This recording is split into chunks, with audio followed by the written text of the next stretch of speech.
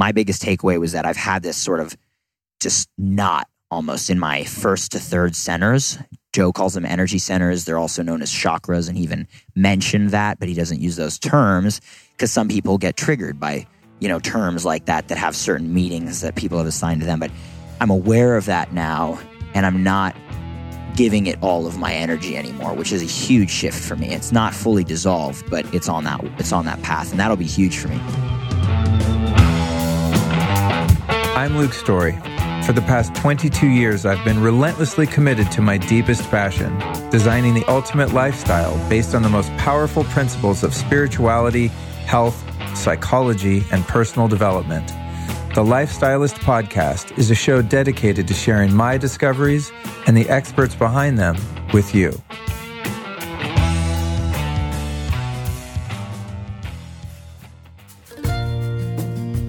I'm going to go out on a limb here and guess that just about everyone that listens to this podcast on a regular basis understands the importance of getting nutrient-dense foods and herbs into your body. We also probably realize that this can be inconvenient and or expensive. That's why I'm really happy to keep it simple for you today and to present an amazing product called Athletic Greens. You can find it at athleticgreens.com/lifestylist. Let me tell you a little bit about what this incredible product does. One tasty scoop of the Athletic Greens contains 75 vitamins, minerals, and whole food sourced ingredients, including a multivitamin, multi-mineral, probiotic, and just about every green superfood you could imagine. These guys have been around for over a decade, and in that decade, they have produced 53 iterations of this product. So they keep innovating and innovating, making it more digestible, more delicious, more nutrient dense. So if you're someone who wants to support your health and not necessarily have to change your entire lifestyle and spend tons of money on all the biohacking gadgets and supplements, this is a really easy way to get your foot in a door and to really support your health with convenience and also with a product that tastes great. I mean, I use this stuff. I just chuck it in just about any smoothie I make. I drink it by itself in cold water. I had one of those this morning. It's just something that's really easy to habituate into your life. It doesn't require an incredible amount of discipline or money to get this nutrition into your body. It's also keto, paleo, vegan friendly, dairy free, gluten free, contains less than 1 gram of sugar. So this is a really great product. I'm so stoked to share it with you guys. If you're ready to check it out, here's what you do. Go to athleticgreens.com/lifestylist. That's athleticgreens.com/lifestylist. Go to that link. They're also going to hook you up with a free year supply of vitamin D and 5 free travel packs of the Athletic Greens yummy goodies. Go to athleticgreens.com/lifestylist.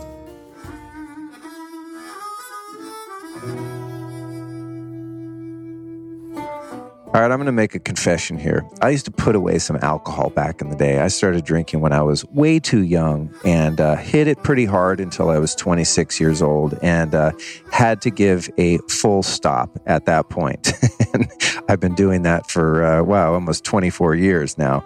But one thing I do miss at times is the ritual of having a cocktail with some friends or even coming home from work and having a cocktail or many myself. So when I want to have that experience without some of the side effects, I turn to kineuphorics.com/Luke.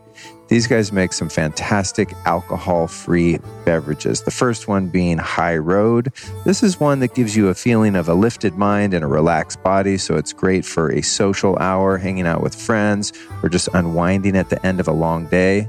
They've got another one called Kin Spritz. It's a sparkling brain boost with some amazing nootropic qualities without the crash or hangover. Kin Spritz is one you might pop open at around 4 or 5 p.m.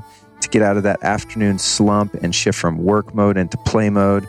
And then finally, Dream Light, a booze-free nightcap that tastes like Amaro and really melts away stress. It's got some great adaptogenic herbs that are going to help calm and relax you and likely improve your sleep, unlike alcohol that will wreck your sleep, at least if you test your sleep scores.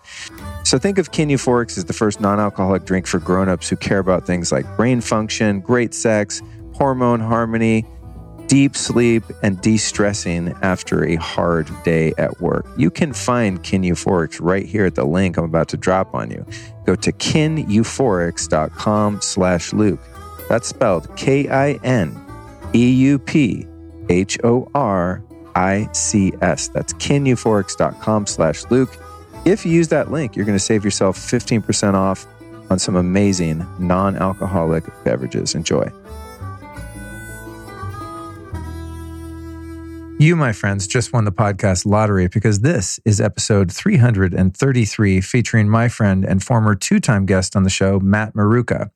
This episode was recorded on the beach in Marco Island, Florida, the day after the week-long Joe Dispenza retreat ended. Matt and I were geeking out incredibly hard during this event on Dr. Joe's work, especially as it pertained to the pineal gland, light, magnetism, manifestation, the quantum field, and how the body actually creates its own DMT. And that's really the basis of Joe's work as far as we could ascertain. Now, my friend Matt is super smart and, of course, took copious notes during the entire retreat. So I couldn't wait to drop in with him and unpack all of the consciousness work that we were learning and participating in at the event from the biohacking perspective. So what unfolded in this conversation was truly mind-blowing to me, especially when we stumbled on how the various wavelengths of sunlight relate to the chakras and directly correspond to how each chakra, or energy center, as Dr. Joe refers to them, help raise our spiritual awareness. So make sure to listen through to the end, as this one is a mind blower, no pun intended. But what our brains are capable of as they relate to light in our environment is truly just incredible. It's so fascinating. Now, if you enjoy this show as much as I predict you will, please make sure to share it with a couple friends. And before I begin, I feel inclined to offer the disclaimer that neither Matt nor myself are Dispenza trainers or even experts for that matter. What you're about to hear is merely an account of our subjective experiences at the retreat and our interpretation of the work. And this was by far the most transformatively powerful retreat in which I've participated in. And over the years, I've done my fair share of retreats. So it brings me great joy to share this one with you.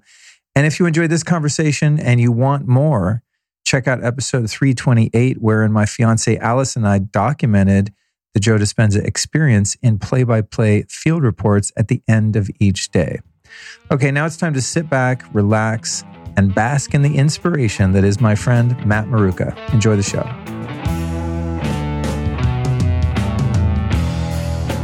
So here we are. This was meant to be the final installment of the field report. And I just realized that's such a funny double, what do they call that? Double entendre? Because that means meaning in French. Oh, it does? Thank you. We're learning how to be in the field of consciousness, the quantum field with Joe Dispenza this week. But we're also out in the field doing immersive journalism, as I like to do. So we're here with none other than Matt Maruca. And I didn't even know Matty was coming. Ran into him and a couple other friends here. And I thought, oh, Matt's going to fully understand Joe's teachings on the pineal gland, the neurotransmitters, the serotonin, melatonin, dopamine, dimethyltryptamine, all the things that activate one's consciousness and how they relate to light. And so I was like, oh, Matty, take good notes, man. And we'll do a recording. We'll do a basic fundamental breakdown of this. So that's what we're going to do. But before we do that, we don't have too much time because I got to drive to Miami right now or after this. But what was the overall experience for you this week, Matt, at the Joe Dispenza week-long intensive retreat? Advanced retreat, I guess he calls it.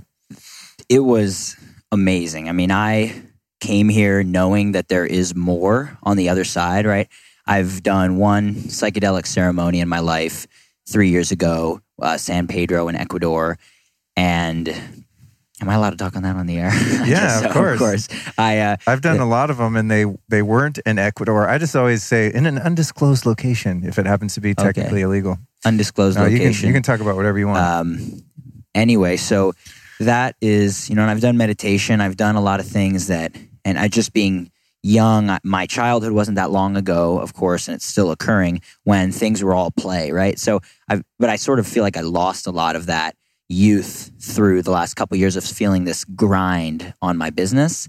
And being here was sort of 100% reassuring me of the fact that other way of existing is real. And it doesn't have to be chronic, stress or challenges after challenges, there is a way to be living that's so far beyond the physical patterns of the three-dimensional world that it's so easy to fall into. So, I mean, we were doing day after day, as you know, there's 6 a.m. the first 3 days, and we're up at 4 a.m. doing 4.5-hour meditations 2 days in a row.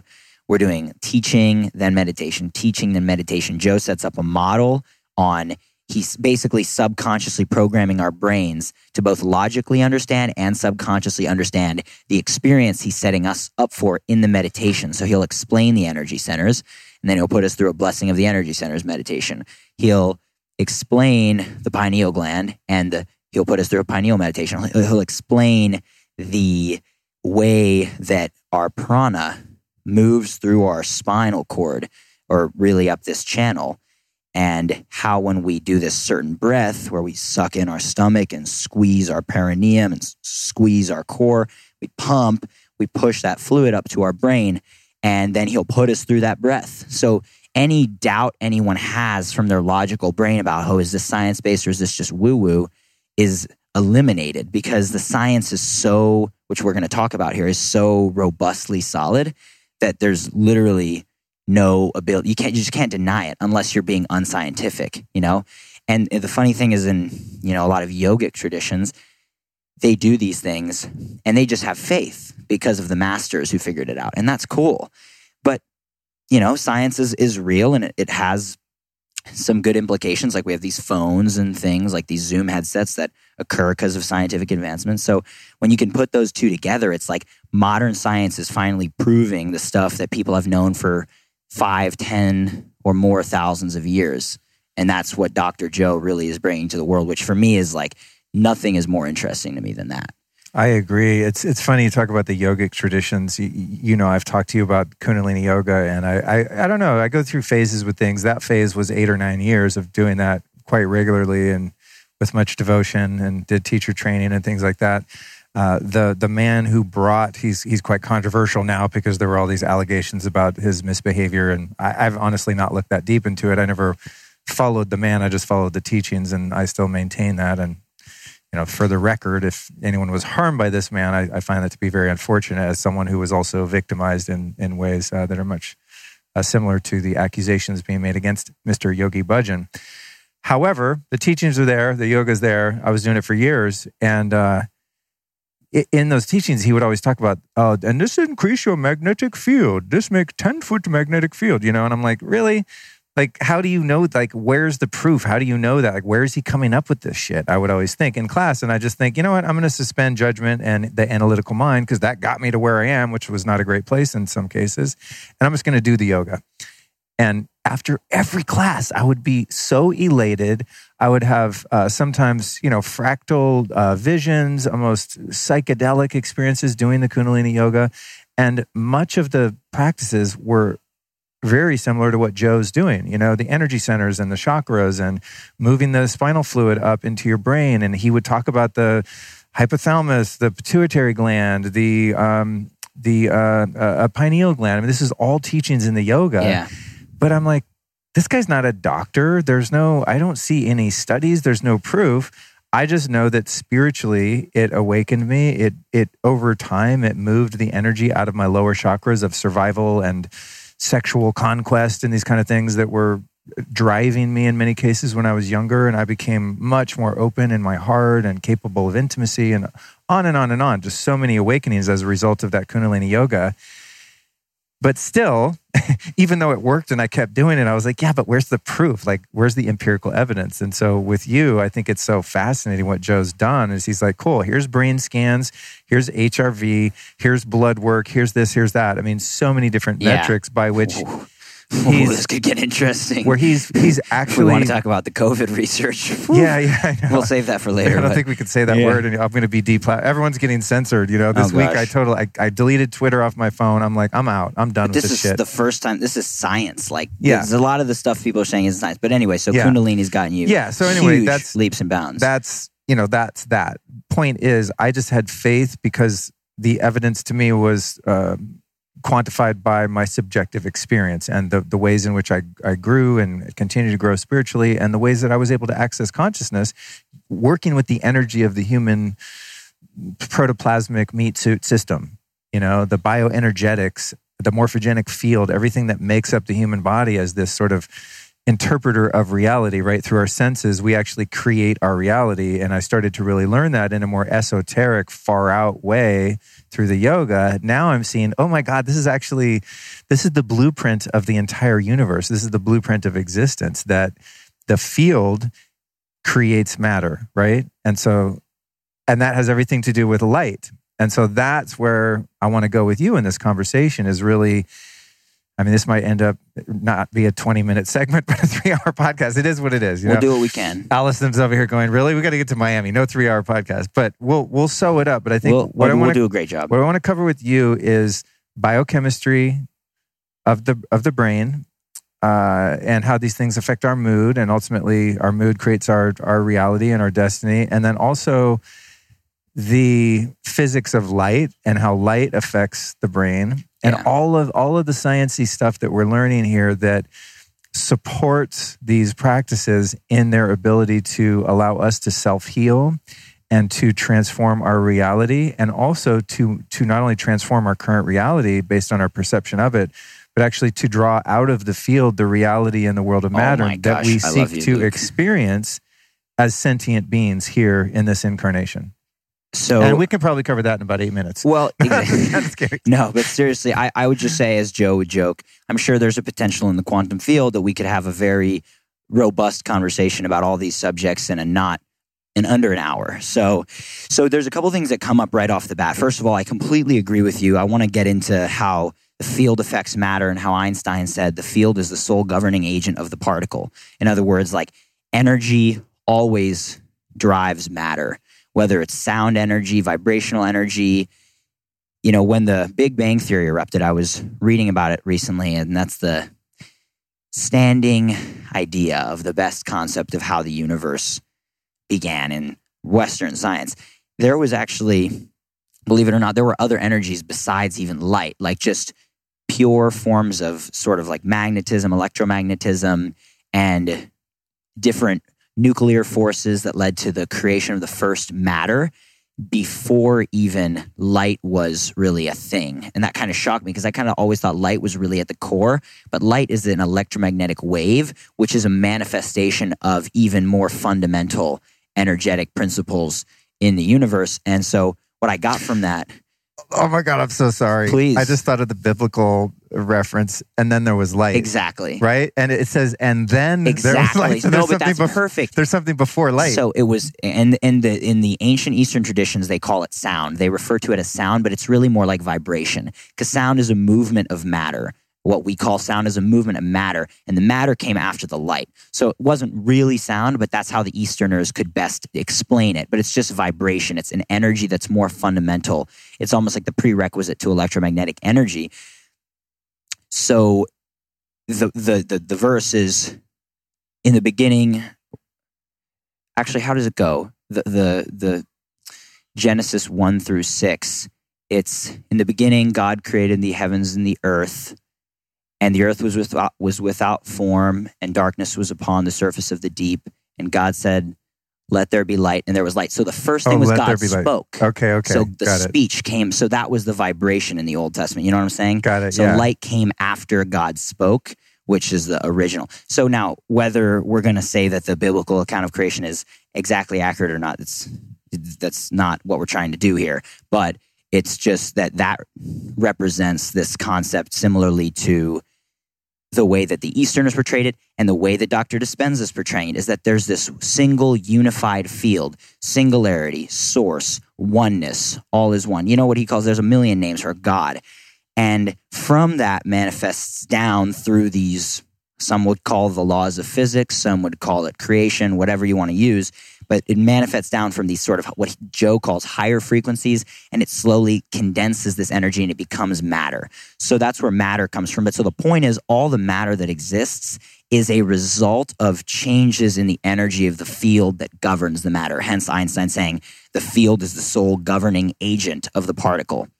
And so this is like, now super not esoteric, but not clear exactly to what we're talking about. The reason this is relevant for listeners is because when Dr. Joe is teaching, it's all about changing our field through changing our beliefs, which are electromagnetic waves essentially in the quantum field.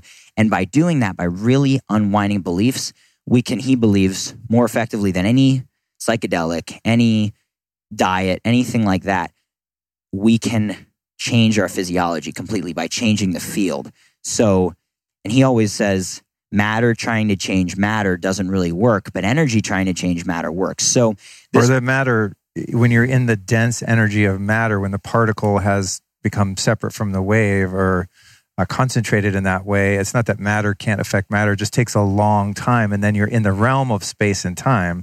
So if I want to get from here over to the beach and I'm only in the world of matter, then there is time and space. There's a distance there. But if I'm in the field and I'm within consciousness, this is where remote viewing and these types of consciousness phenomenon take place, is when we center our focus and energy in the sense of who and what we are in the field.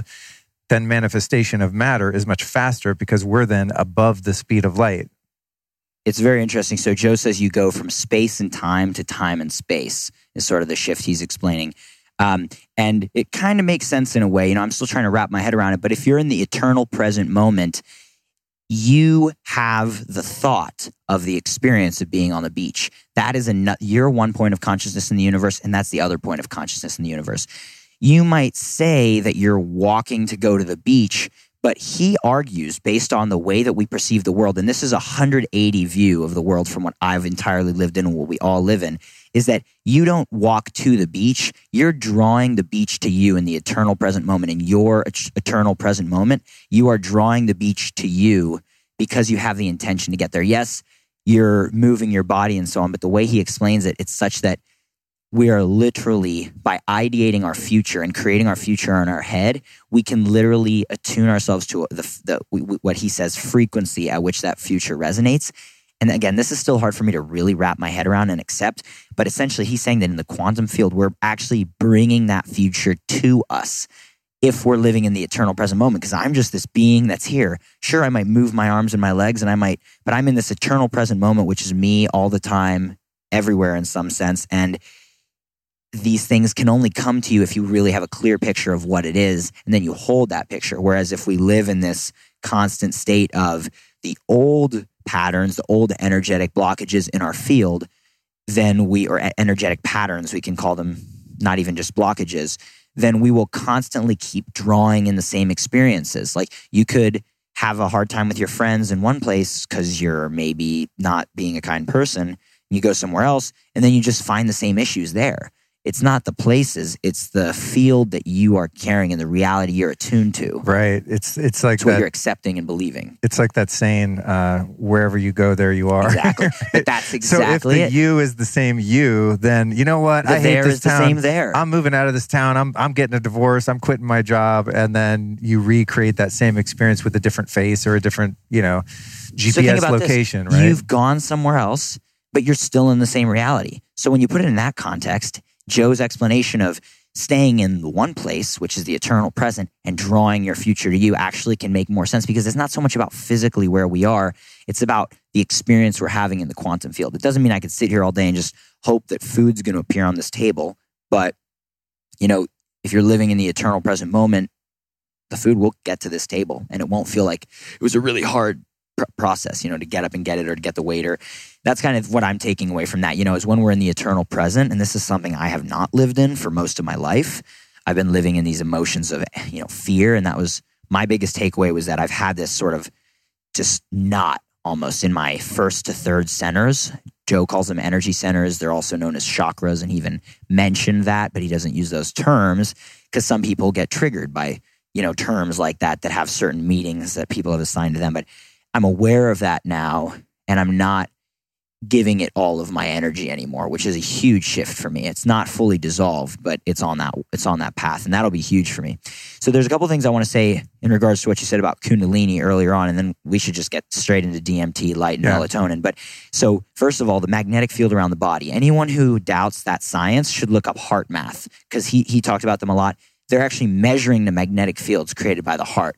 When the heart's in coherence, the field's bigger. When it's not, smaller. And it's measurable up to currently, according to the measuring technology that they have developed or acquired, it's measurable up to 50 feet away. Yeah, exactly. Right? I heard 22 feet a couple years ago, but this is the cool part, is that based on the laws of physics, and this is where Joe's work gets really interesting, and I really appreciate it, is that fields in the universe never stop.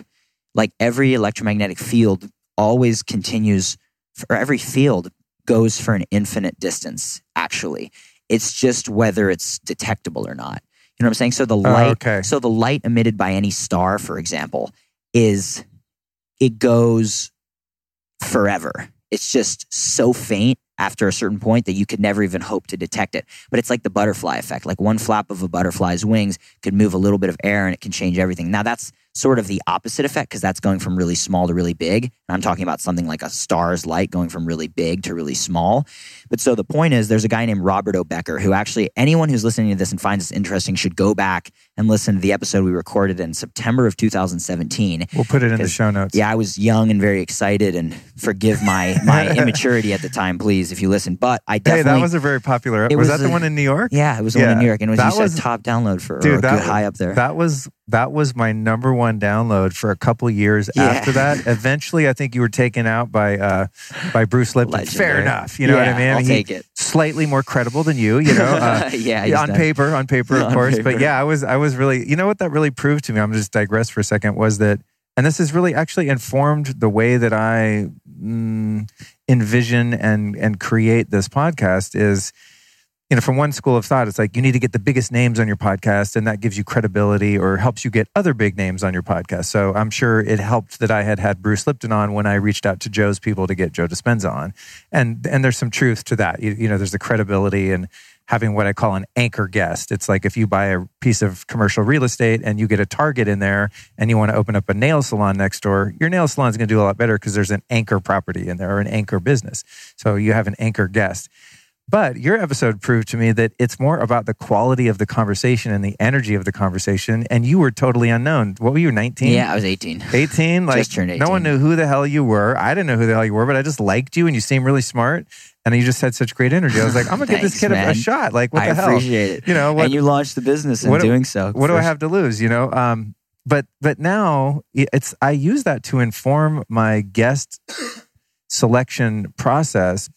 And, and I'm not tooting my own horn, but I get a lot of requests. I mean, daily, just, I don't know, sometimes a dozen emails a day of like, hey, this person wants to be in our podcast, from publicists or the people themselves. And I'm sure the vast majority of them are amazing and would be great guests and the show would be fine. But it's my sweet spot is selecting people. And I really love now having people on that they've never, ever been on a podcast before, but they've invented a really cool technology, or they have a teaching or a point of view or perspective that's just really unique. And I want to amplify their message and help put them on the map and get them more eyes and ears on what they're doing, because I think it could contribute not only to the quality of the show, to their life, but also to humanity at large, because they've unleashed, they've uncracked a code that I want to share. And so anyway, thank you for being a guest that fit in the category of being unknown. And then the audience responded with, we like this. We don't want to hear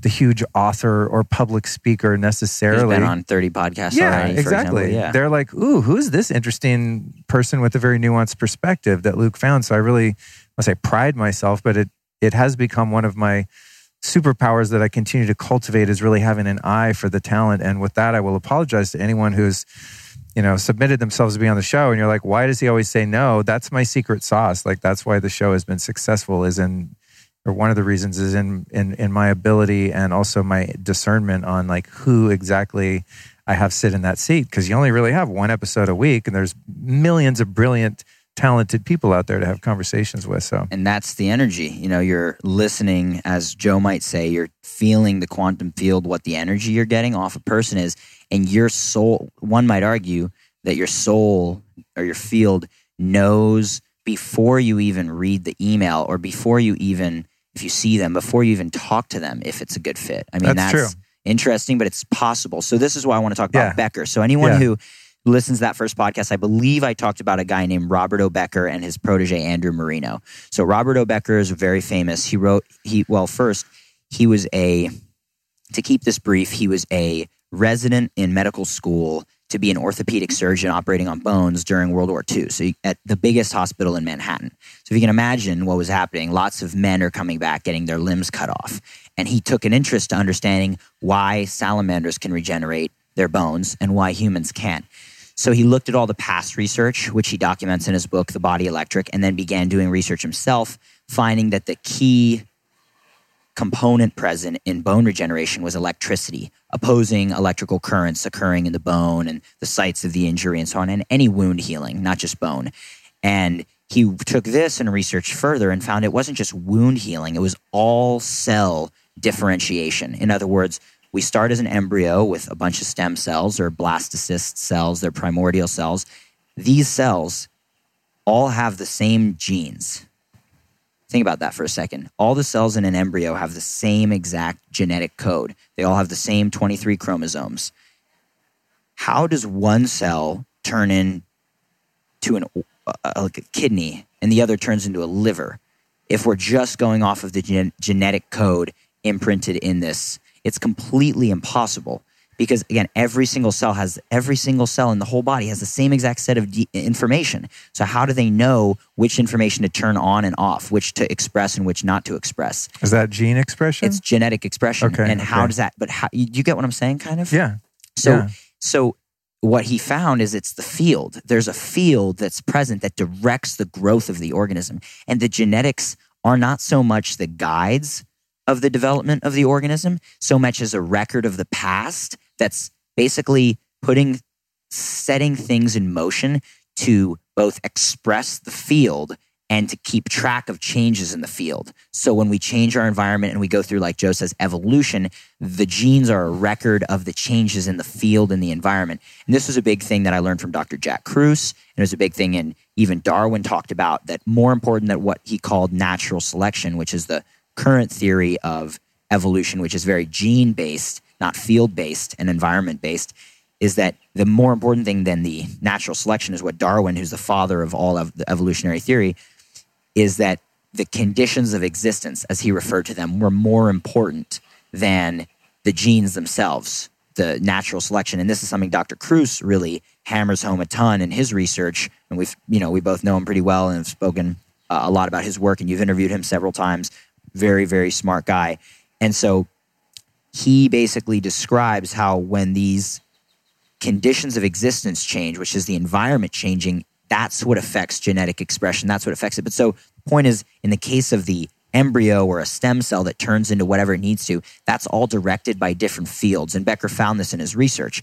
So it just gives a whole new level of meaning for biology beyond just quantum physics, which is where Einstein was, that the field is the sole governing agent of the particle, because even in our cells, the field is what governs the matter.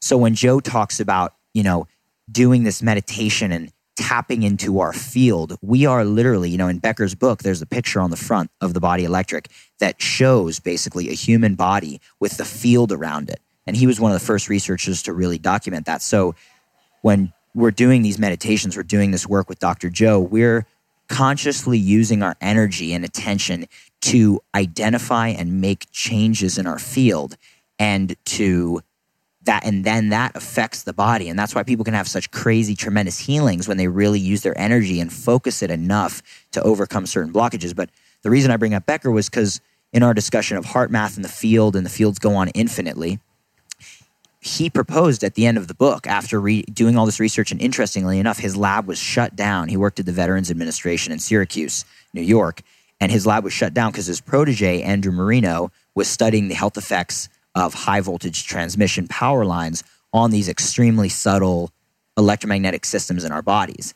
And that started presenting really controversial outcomes that did not look good for the Navy, who needed radar to keep going through the Cold War, and for the power companies who wanted to deliver power. So because Becker and Marino were researching together, they closed Becker's lab as a result of the threat to the Navy, and he's a Veterans Administration lab.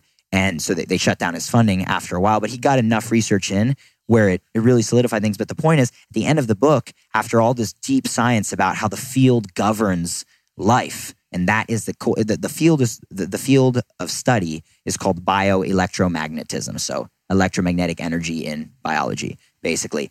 But he said, things that have been previously thought to be absurd, impossible, crazy, such as telepathy, remote learning. There's studies that show that if an animal on one place learns a trait that the whole species didn't know before, but they get one animal to learn it in one place, the other animals on a completely different place on the planet are much quicker to be able to learn that. The 100th monkey principle. Exactly. Yeah. And that is the idea. So based on this, what I just said earlier, that the fields really do travel to infinity, we might not be able to measure them, but how foolish would it be for us to say that it's impossible that could possibly happen when the research is so supportive of that? In other words, that there needs to be more research. But so when Dr. Joe has us sit in the room and do these coherence healings where we all channel our energy on certain points of attention, these pictures of some people the healees who have some issue and they're not in the room, they're elsewhere in the world, to say that couldn't possibly work is just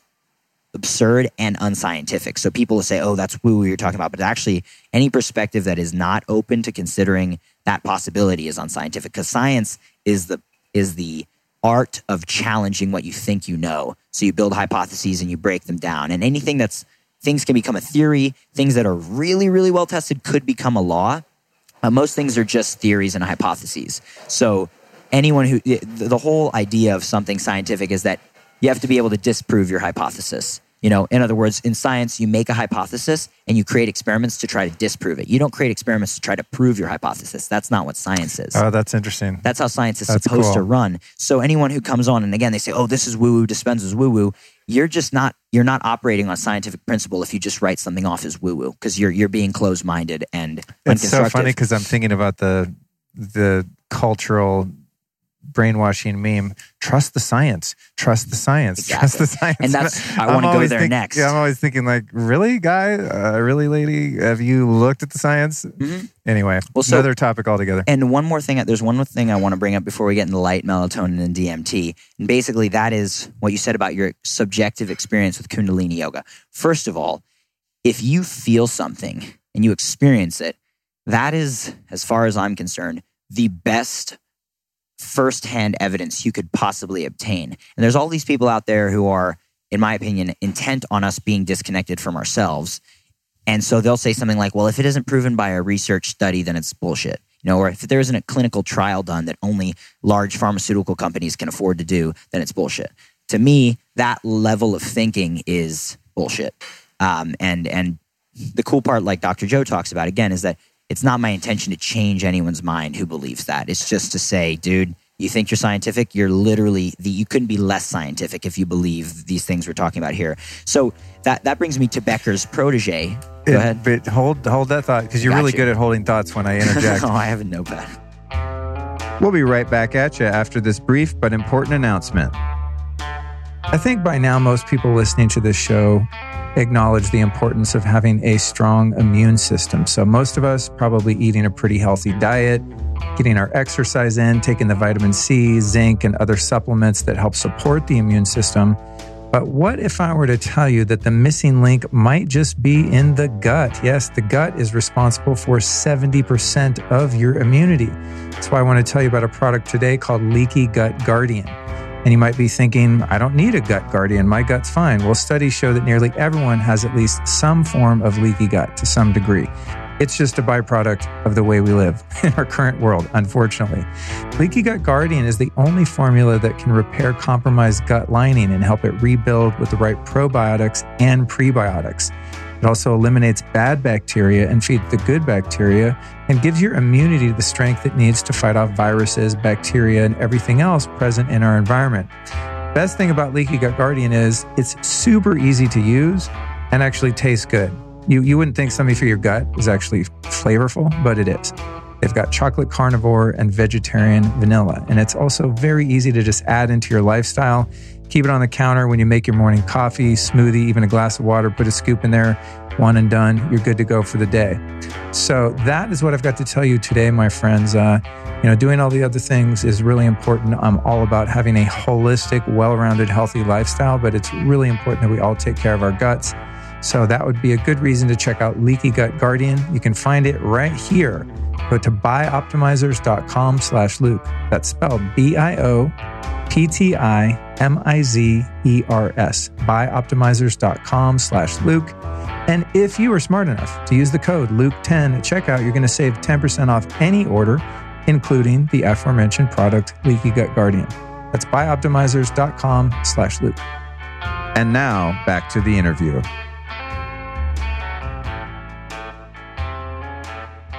What about, when we're talking about the infinite distance with which a field can travel, let's say a magnetic field, what about the power of said field as it diminishes through the inverse square law, right? So if my cell phone is 1 foot from my head, the amount of radiation is however many fold greater than if it's 6 feet away from my head, right? It drops exponentially. It does. So it's really weak, really fast. It's a logarithmic scale when you talk about the inverse square law. So I wonder, in terms of something like the remote energy healing, where we're holding in mind and in feeling and going into the field and trying to affect someone who happens to be located in South Africa right now versus someone who's just across Florida 100 miles away, Well, it's interesting you say that, because based on what you're saying, it's like the effects are, just like you said about the phone getting weaker when you even just put it 6 feet away, at the point that it would even get to 100 miles away, whatever field we're putting off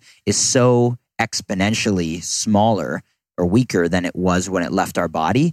But I believe, and this is what Becker proposed at the end of the book, I didn't really do it justice. He said there's something what he calls the biosphere, which is, since all these organisms are electromagnetic, he said, we have all these layers of the atmosphere, and then there's the crust of the earth and we go down. But he's saying, like, living organisms create fields, electromagnetic fields. So we need to consider adding another layer to the Earth's layers, from the core to the mantle to the crust, then to the atmosphere layers, the stratosphere and the ionosphere and whatnot. We need to add the biosphere, he said, because living organisms are literally electromagnetic. And when you have the entire surface of the planet covered in them, don't you think that maybe there's some kind of energetic field that's present, created by all these organisms, which, if we could tap into it, we could affect it in such a way that even if it's some small impact, it could have a huge change in someone on the other side of the planet. And this goes again to something Dr. Kruse talks about a lot, which is nonlinear physics, which is basically to say that even with something like sunlight, a small dose of that light can have huge impacts on the body, tremendous impacts on the body. And in a similar way, it's possible, doesn't mean it's proven scientifically, but that we could have nonlinear effects with this energy. In other words, a tiny change in the field, that intention that goes out in that energy, just a little bit could possibly be enough to heal someone on the other side of the planet, or have that moment of telepathy that many people have claimed to have had, or for people to basically divinate or intuit information from the biosphere, from the field of the universe even. Again, I'm not saying I believe that this is all 100% true and factual or science-based. I'm just saying it's possible, and that's for sure. It's very possible, and there's even a lot of evidence that we've just gone through that makes it very possible. Doesn't mean it's even probable, but it's very, very possible. There's evidence there. So the last thing is regarding your subjective experience with Kundalini. I think that the subjective experience is very important. But so what this guy, Andrew Marino, who was Becker's protege, was studying was the effects of these fields from power lines on the body. Now, that's not something I really want to get into, but the name of his book was called Going Somewhere, Truth About a Life in Science. And the really relevant piece of that book that was so interesting to me was that when he would go to court to basically be a scientific witness to defend people who were getting power lines built over their house, and he actually had gone and gotten a JD, a Juris Doctor, which is a doctor of law, or teacher of law or something like that in law school, basically a law degree. So he was a PhD and a lawyer. And the reason he got that was because he had some lawsuit on his own challenge in his own personal life that he had to deal with, and he didn't want to be able to be taken advantage of by people who knew the law better than he did. So in doing so, he was able to present a very strong threat to the telecommunications. Well, telecom didn't actually exist, the power industry at the time in the 70s and 80s, really.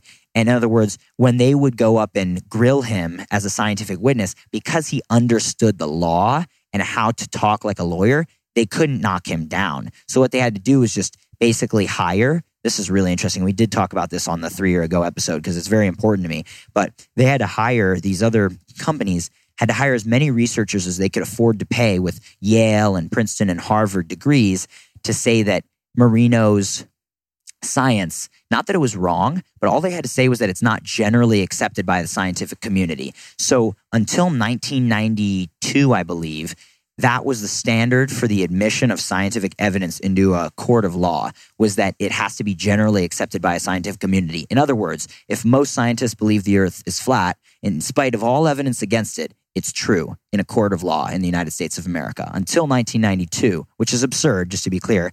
But that's basically to say that if you and I agree on, if enough people agree on something, it's true. That's what that's the standard until 1992 in our country. It's like we're living in the Middle Ages, the Dark Ages. God. But so what happened was Marino lost all these court cases because that was the standard that they had.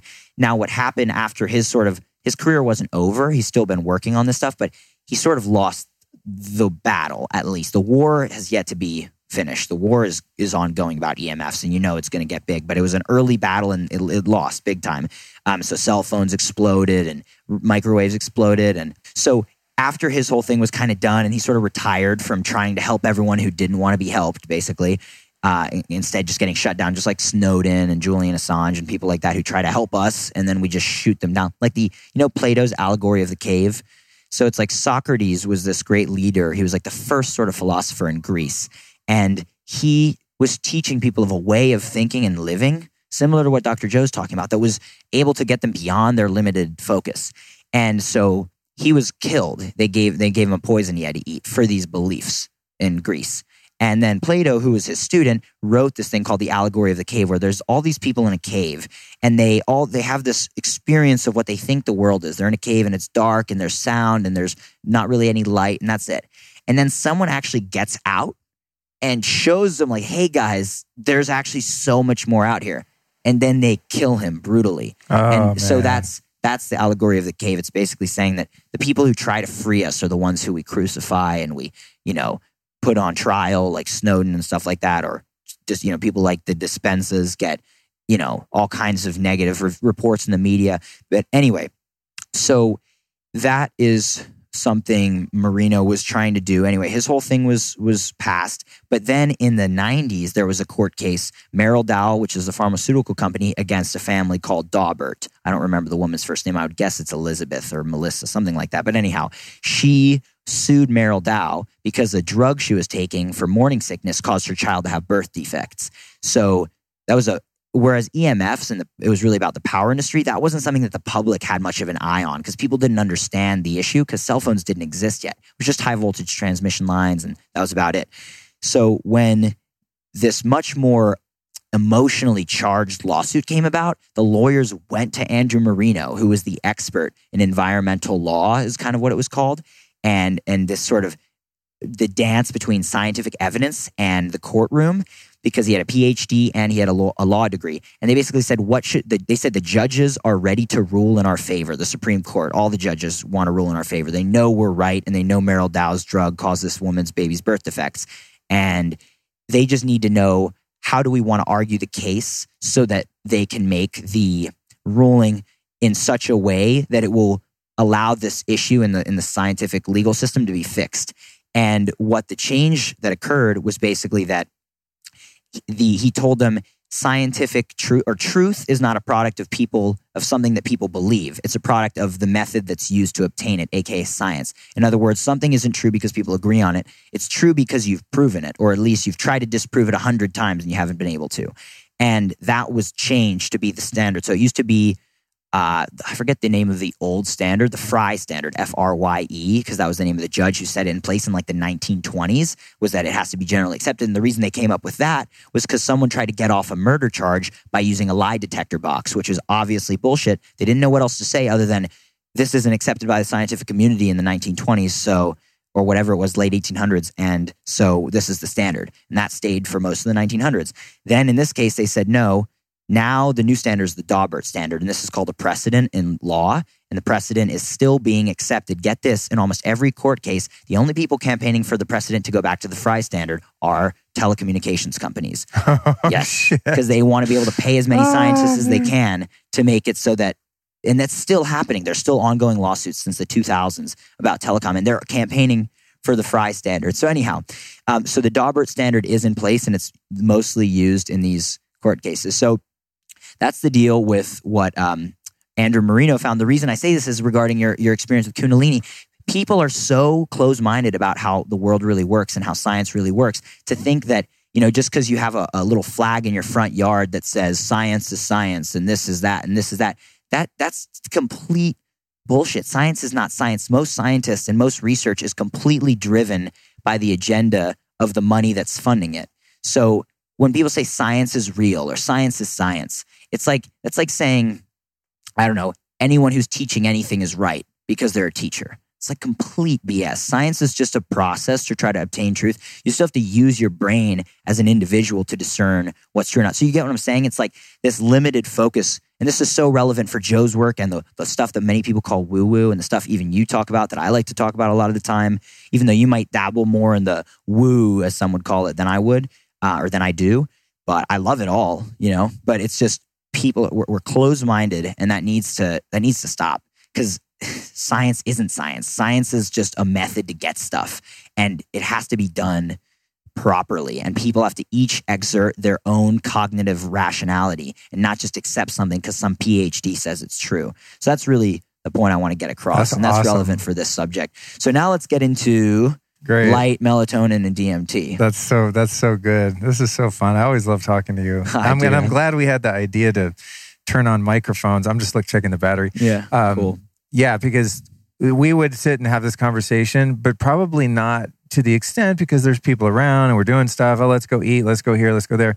So when you're plugged into a microphone, it sort of forces you to dive a little bit deeper. So super fun. Let's dive into exactly what you just indicated, which to me is almost the most fascinating part of this, because I've had so many mystical experiences using just my body and breath and intention and prayer and mantra and all the things, and also had very similar experiences, albeit quite a bit deeper and intense, with exogenous helpers like the DMT, toad, psilocybin, ayahuasca, whatever, right? Ketamine. I did a podcast with Ben Greenfield. He meant to do like a squirter of Hape up his nose, 2 squirts of Hape, to clear up. He accidentally did intranasal ketamine. Oh, he talks about it. He was totally tripping balls on the beginning of it. I was at his house and we were recording, and he talks about it on the interview. It was hilarious. That's the Light Diet podcast for anyone who's interested in interviewing Ben Greenfield. That's funny. I would not like to accidentally take ketamine. In fact, the first couple of times I did it, I didn't realize how important it was to be laying down when you administer it. So a couple of times I was like, oh yeah, I'm going to go have a meditation. I actually do or I haven't done it in a long time, but I do a microdose of ketamine and do a really long Dispenza meditation. But a couple of times I did a couple sprays of the oxytocin ketamine in the nose, and then it's like, oh, I got to go do something. And then I'm fiddling around in the house, and I would be walking out to my hyperbaric chamber where I usually do these sessions. And I'm halfway up the stairs going, oh my God, I feel like the worst parts of alcohol, just kind of nauseous and groggy, can't walk straight. And I learned my lesson. It's kind of like Ambien. If you have to take it, be laying down, ready to have your journey or sleep before you administer. Anyway, I digress. Break it down for us. All right. So what do you want to really focus on? Let's talk it. Well, set me the agenda and I got you. Okay. The agenda would be, or what do you really want the audience to come away with? Or what do you really want to understand better about how this system works? First part is the synovial spinal fluid pushing up into your brain. Cerebrospinal fluid. Thank you. It's CSF, cerebrospinal. Cerebrospinal fluid. Pushing that up, smashing the pineal gland, the shit that happens with the crystals, the magnetic field, and then the release of those. Yeah, I love this. Those chemicals. This is so much fun. So there's this thing I get goosebumps just thinking about this, because this is my passion. This is what I'm so interested in. There's this energetic field that Becker described, right? And wouldn't it make sense that if all these cells and organs are going to structure, think about this too.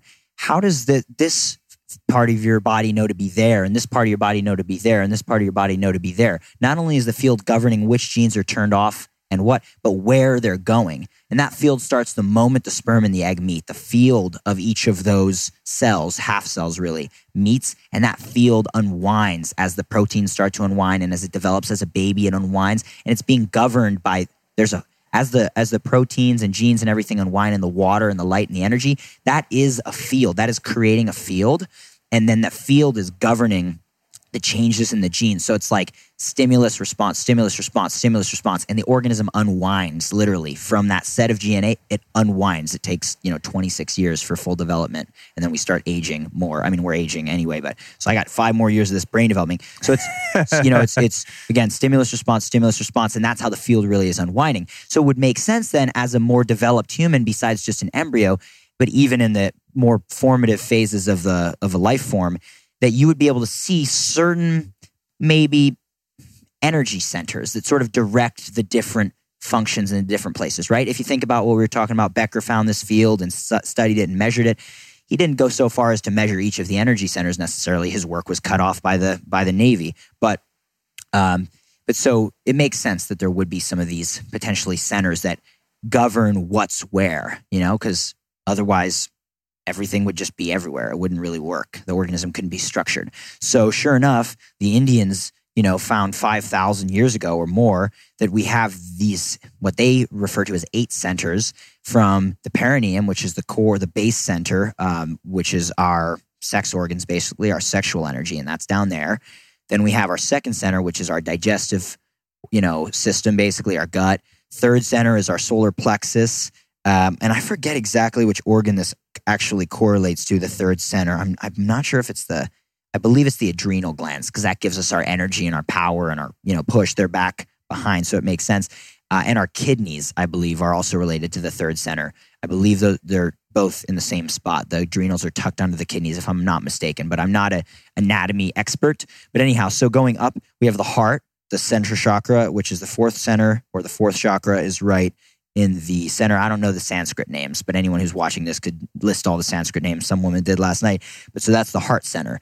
And then that's the gateway, as Joe says, between the 3 lower centers, which are more primitive survival, and the higher faculties of the human being, which are the throat, which is the 5th center or chakra, and then the 6th, which is the pineal gland, which is located sort of like in between the eyes and then back towards the back of the brain. Or Joe describes it as between the back of the throat and the top, or the back of the head. So it's kind of like in there, right in the middle, really.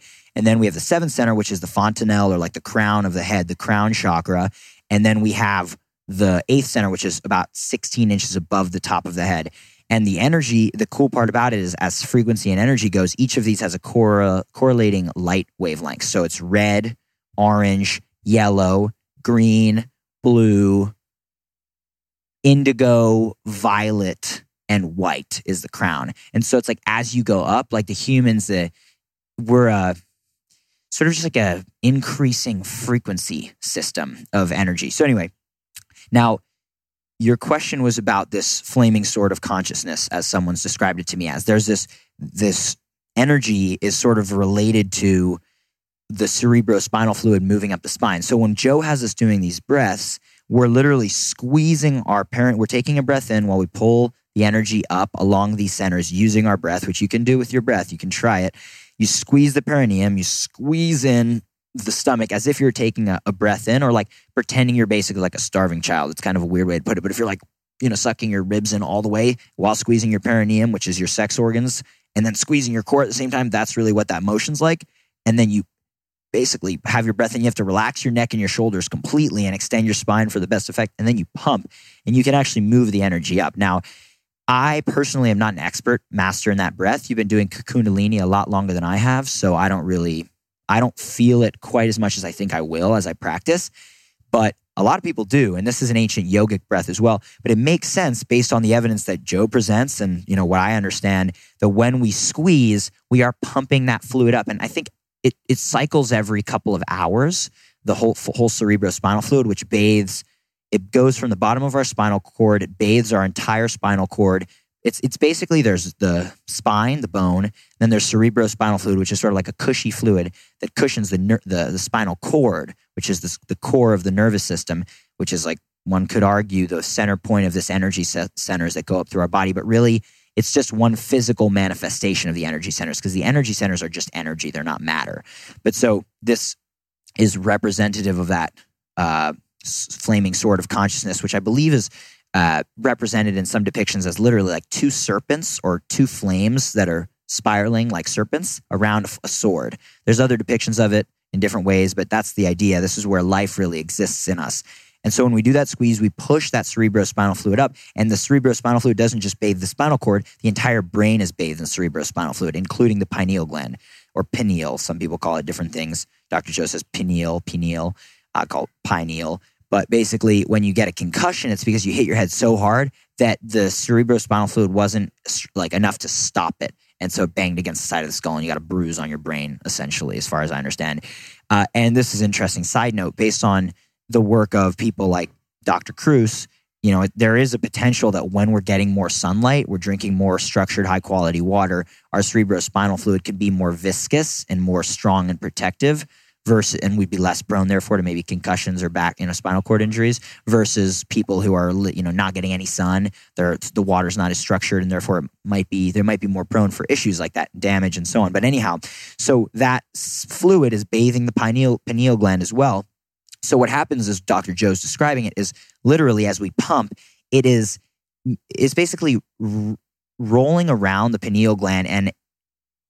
And first of all, he talks about these little hairs on the pineal gland, and it's sort of stimulating them and basically activating the pineal gland. But the key thing he's saying is as the fluid moves around, we're kind of compressing the pineal gland just a little bit.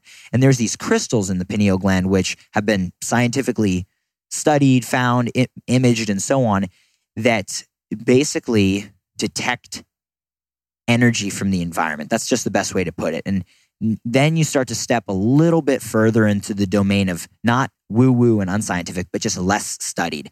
But basically, when you make these crystals compress, because they're what he was calling piezoelectric or piezoelectric, and this is an effect that I read about in who but Dr. Robert O. Becker's books 5 or 6 years ago when I was reading that stuff for the first time.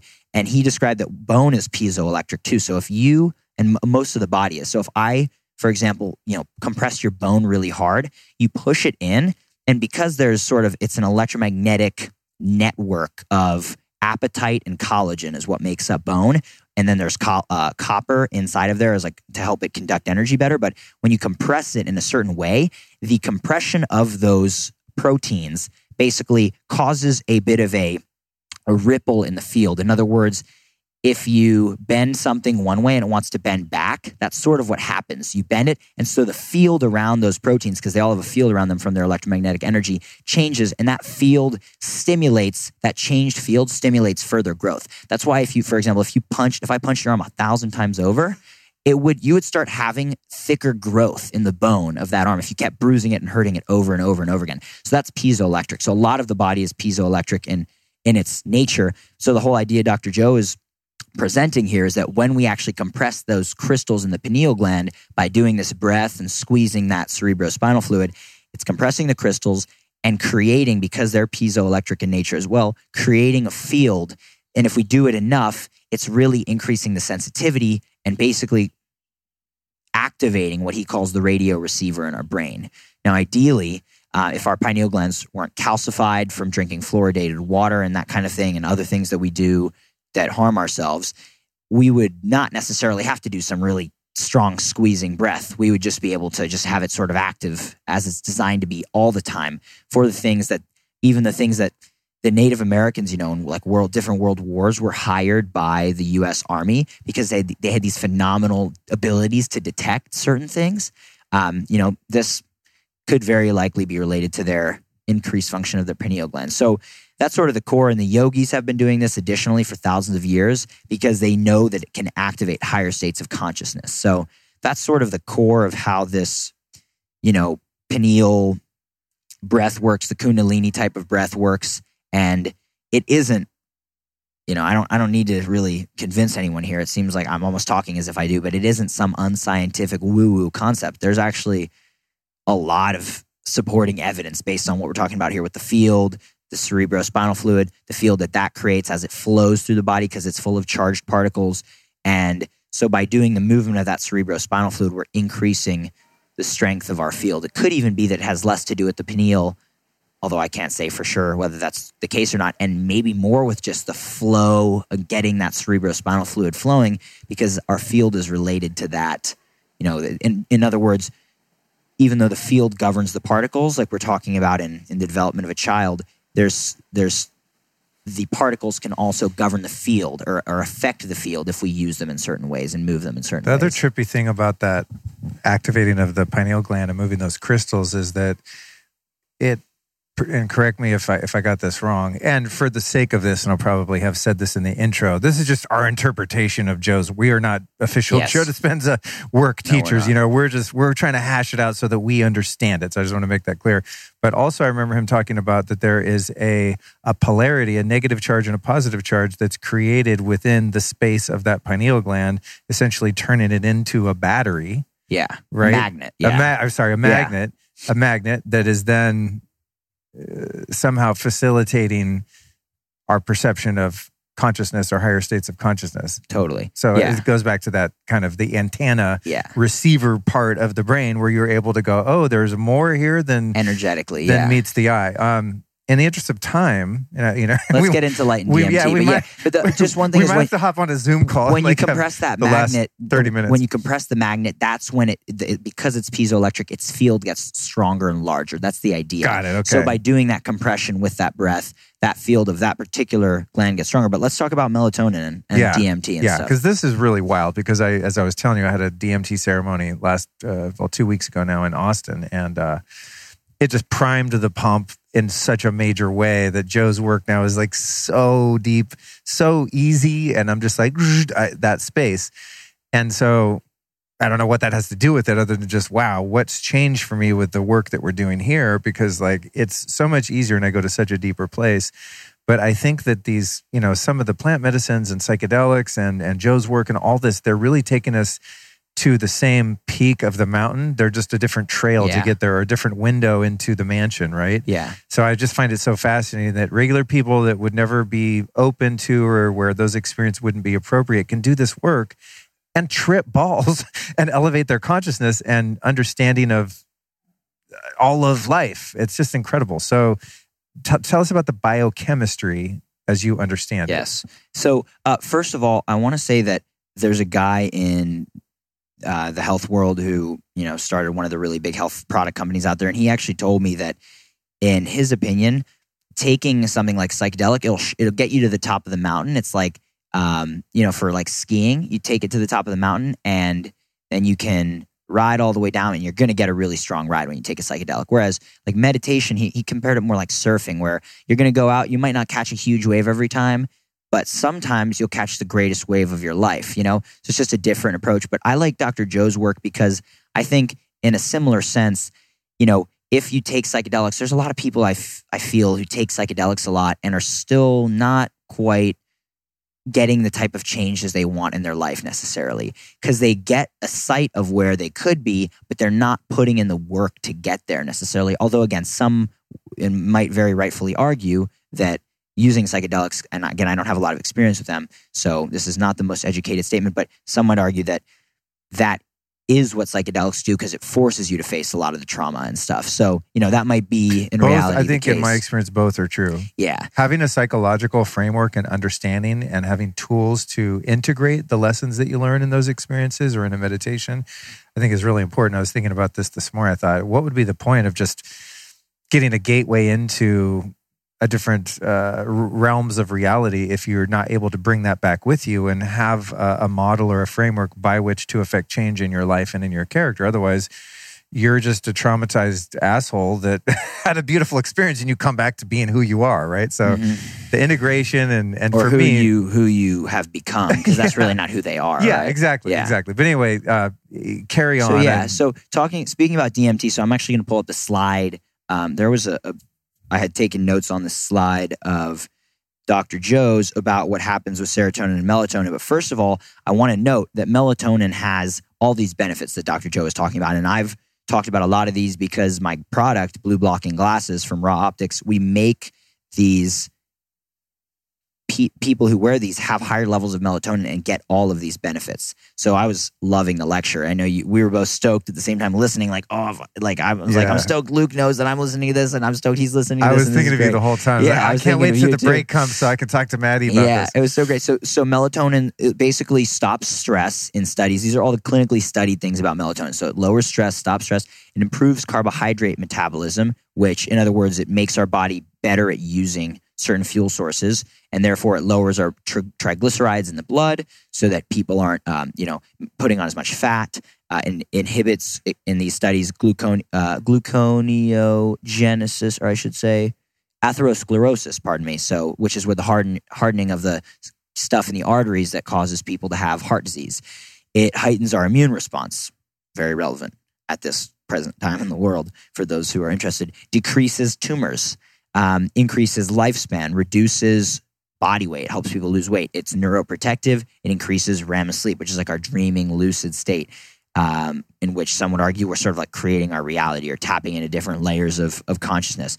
It scavenges free radicals, which is huge and largely responsible for a lot of the other benefits here in our mitochondria, and it promotes DNA repair. So those are the things that Dr. Joe listed about melatonin. The other one that wasn't on there really is it helps repair our mitochondria by scavenging these free radicals and repairing DNA, but very specifically mitochondrial DNA, as well as nuclear DNA to some extent. So melatonin is this amazing thing, but what Dr. Joe's real interest is how it gets upgraded. So before we get deeper into those upgrades, talking about the way melatonin is first created, there's a bit of a chart of, it goes from tryptophan, it goes through basically a couple things, it becomes serotonin, then it becomes melatonin. And one of the cool things about the research of Dr. Alexander Wunsch, who you interviewed a while back, and that's an amazing episode I recommend people check out as well, he told me how when we're getting sunlight, basically, and this is something he studied and his predecessors have researched, when we get light from the sun, especially UVA light, it activates the eye and the optic nerve in the brain in such a way that our body is stimulated to take serotonin, or I should say tryptophan, the precursor amino acid, and turn it into serotonin, which can then be converted into melatonin. And this is an interesting thing about tryptophan, is that it's an aromatic amino acid, which means that it has a structure in it that's called a benzene ring that specifically absorbs ultraviolet light. So every biological molecule in the body, we're beings of light. Every single cell, every single molecule, every single thing we use as organisms, enzymes, everything has specific absorption wavelengths of light. In other words, the way we're able to be so complex, just to cut straight to the chase on this one, is because we utilize every single possible frequency of light in the sun, or as many as we can, to develop different systems. In other words, different proteins, different biomolecules are all tuned to different frequencies of light. So when people say, oh, get sunlight, get vitamin D, I'm like, yeah, get vitamin D and a million other things, 800 of which are research, or hundreds of which are researched, and then probably thousands of which we don't even know. Does that kind of make sense? Because the sun is a continuous spectrum. We need the wavelengths of different energies of the sun to do a lot of different things beyond just vitamin D production, although that's a very important What's interesting about that too is within the visible light spectrum, you have the colors of the rainbow, which also coincide, as you were indicating earlier, with these energy centers in the body. That's what's really interesting. So imagine, I don't even know what the connection is there, but the sun is activating something within those centers as well. Absolutely. And I would have to take some time to think about that, but yes, yeah, maybe certainly. We'll do part two, but the coherence of that information, which light carries information. Well, think about this. I got it's it. Wild. So the sun's most primary dominant, this is a great way to put it, is the most dominant amount of light in the sun that hits the earth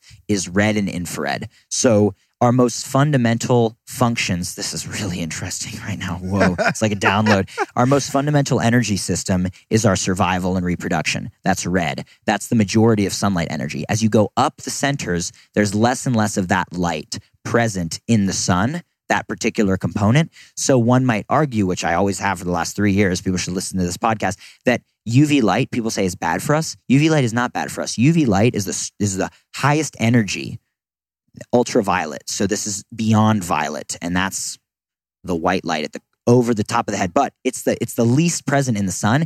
But that is what, again, people say it causes skin cancer because they're completely disillusioned and lacking in scientific understanding of what the sun does to our body. But as we grow, or I should say, basically my theory now based on our conversation, and this is just a hypothesis, this is not proven in any sense, but is that our ability to become a more complex organism is dependent on greater amounts of sunlight present. In other words, higher frequencies of sunlight present.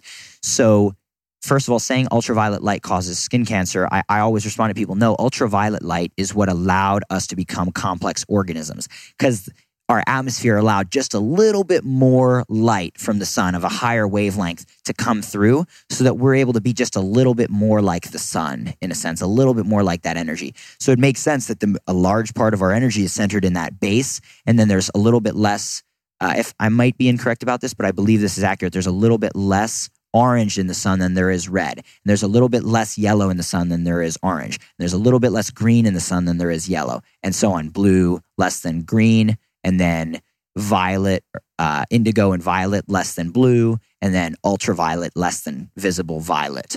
And so it would make sense that the development of the human coincides with the proportion of the sun present, or the light frequencies present in the sun. And I would go as far as saying, which I always have for the last couple of years, is that in order for us to have this high level of this high functioning brain that allows us to have such a strong, powerful field and be sort of the apex predator and a very intellectual, high level being, is the power of the sun, the ultraviolet light that we take in from the sun. And this is why, again, people like Dr. Kruse, well, I can't say this is why he argues it, but he makes a very great point that humans lost our hair in order to become solar panels and assimilate light.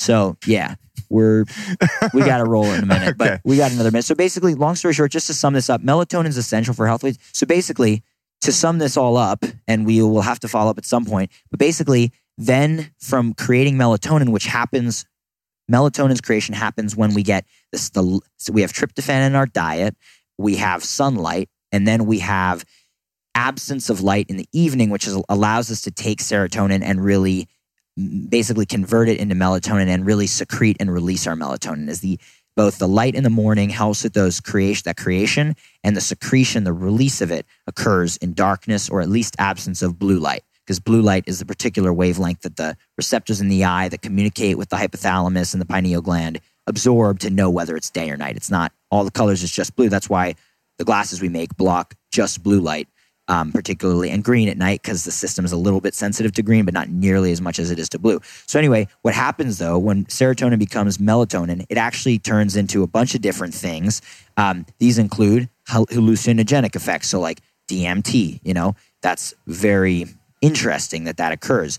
They convert into more potent forms of antioxidants than melatonin. It converts into sedatives like benzodiazepine. That can be converted into these bioluminescent molecules. And it can also be converted into something that allows us to hibernate, which is methoxytryptamine. So anyway, which is similar to DMT. They're all very similar to one another. But so it's almost like melatonin, and this is what Dr. Jack Kruse has taught. I don't want to misrepresent the way he describes these things. So what I'm saying isn't an exact representation of anything Dr. Kruse teaches, but as I've learned a lot of this stuff from him, he's always said, as I understand it, that melatonin is sort of like a carrier of light to do certain physiological things in the body. In other words, it isn't melatonin. Melatonin is just the messenger for the light information. Does that make sense? So it makes sense. And melatonin is one of the most important molecules that our body has evolved using things like ultraviolet light. So think of melatonin as a physical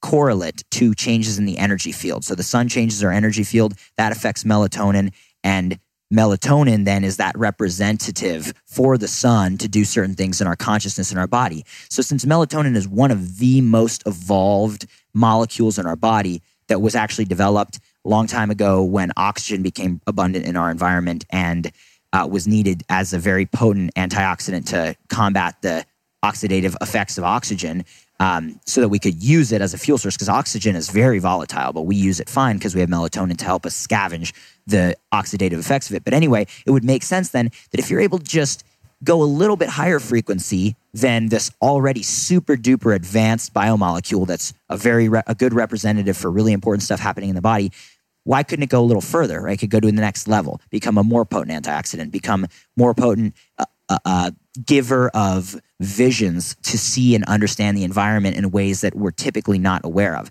And that's what so I don't think of it like on the chart Dr. Dispenza had on the screen. It was going down from serotonin, then melatonin, and all these other things. Personally, for my ideal representation, it would be working up, because it's almost like these molecules are pinnacles representing higher levels of energy in our field and consciousness. And so that pumping helps to, based on the movement of the electromagnetic field, as far as I understand, can help us to convert that melatonin into the DMT.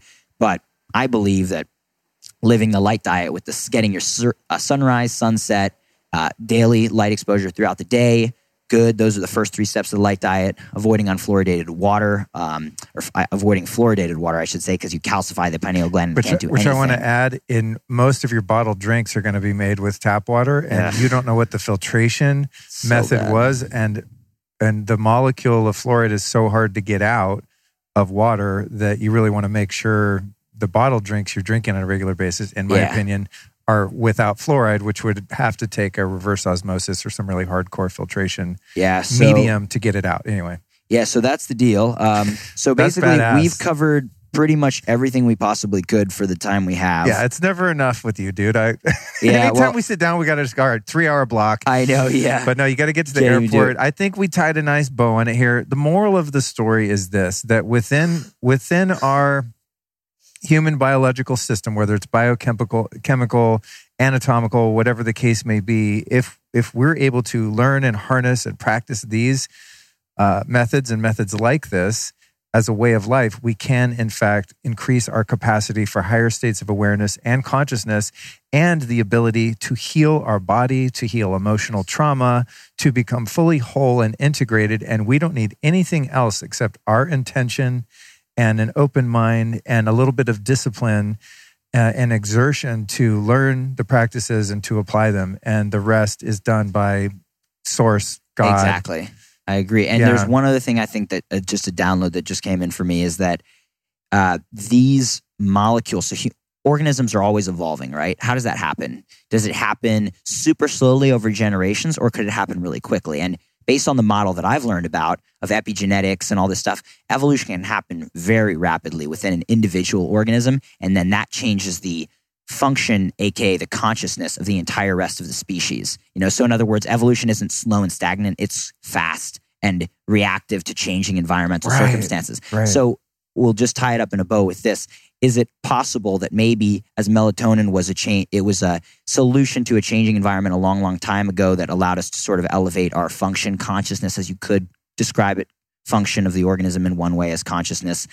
Is it possible that DMT is sort of, and these other derivatives of melatonin, as I'm putting them up on a pedestal, like the pinnacle of human evolution? If you saw my hands, I'm putting them up, that these are the molecules that are signaling the next stage of human evolution into greater levels of consciousness. Shit, bro. That those are the next, and that DMT could become the next melatonin. In other words, it's just a normal way that we live as multidimensional energetic beings at a higher level of consciousness and awareness.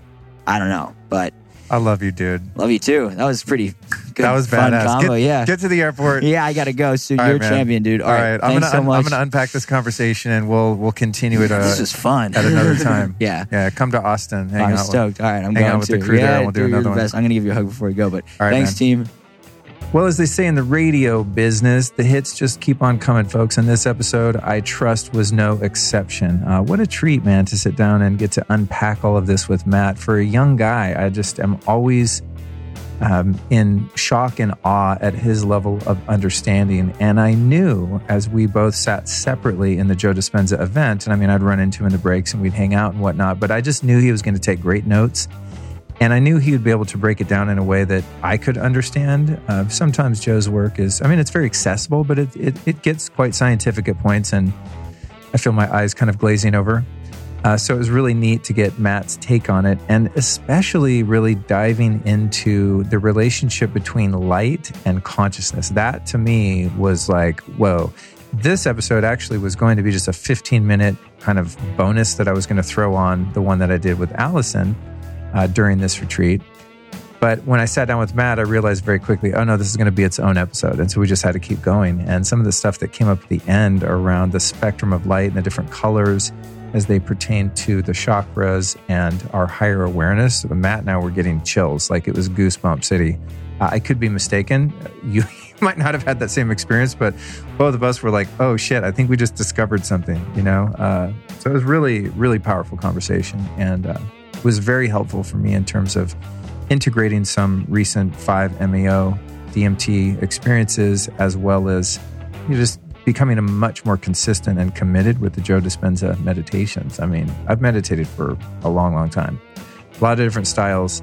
And I don't know, for some reason right now, a little bit before, during, and after this particular retreat that you just listened to a recap of, man, I've just been having the most beautiful, deep meditations using Joe's MP3s that I got off his website. I should be an affiliate for Joe. I'm such a cheerleader for his work.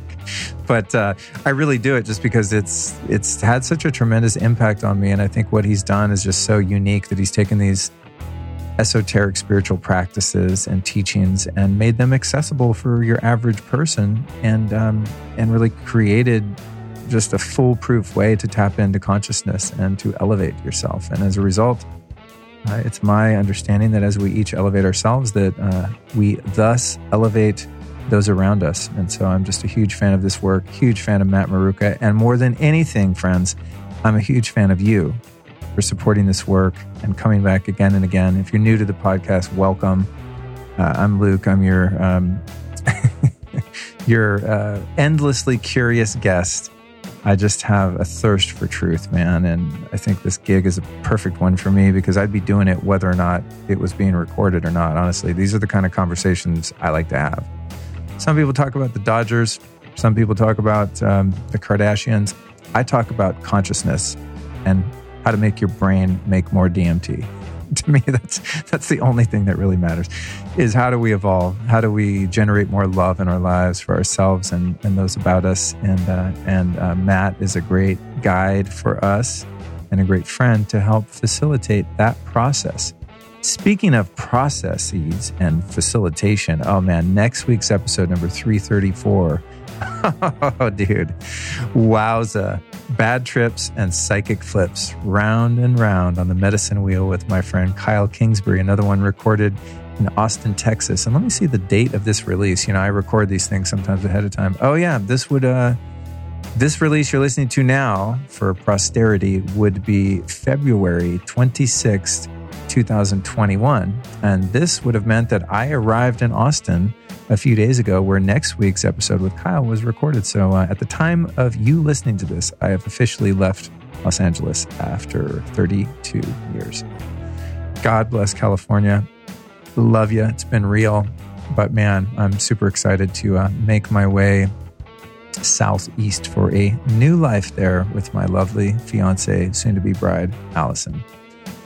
And next week's episode, you guys, as the title would indicate, is a really fascinating exploration into some of Kyle's recent experiences in the medicine world. And by medicine, I'm not talking about Tylenol. What a cosmonaut, man. Wow.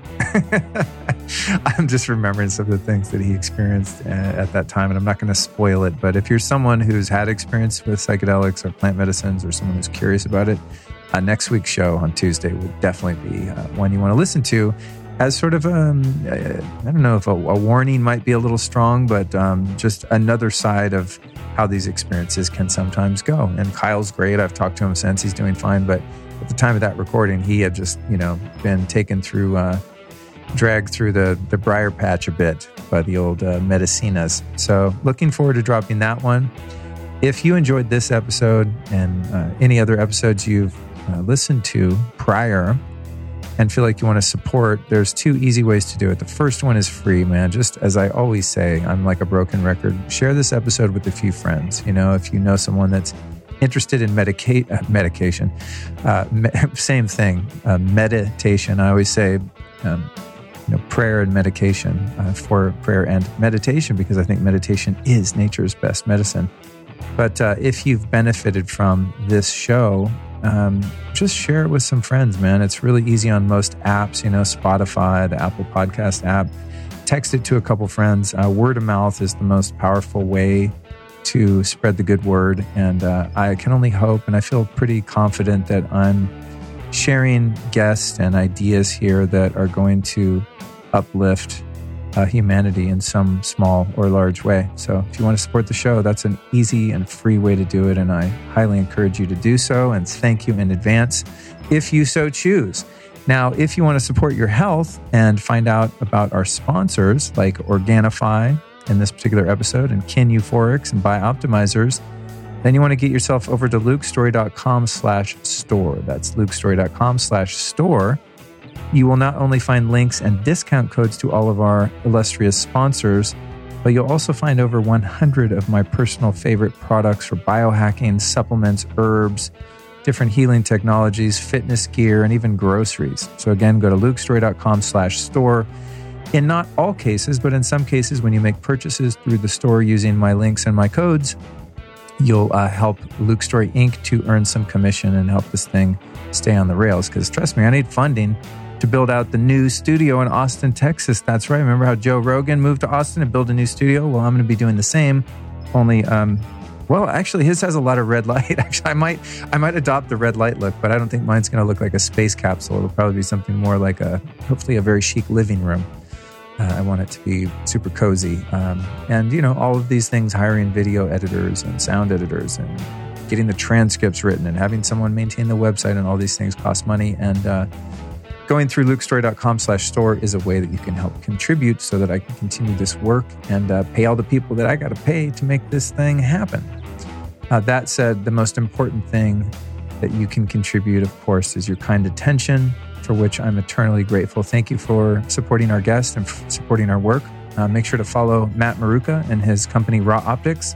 Makes some fantastic blue blocking eyewear. Matty's a classy guy, so he's not overtly promotional, but they really do have some really great glasses over there that you can check out if you're interested in the production of your melatonin and serotonin and all those things that have the potential to metabolize into dimethyltryptamine. And you get a little dimethyltryptamine in your blood, baby, and you are off to the races. And with that, my friends, I'm off to the next recording. God bless. Talk to you next week.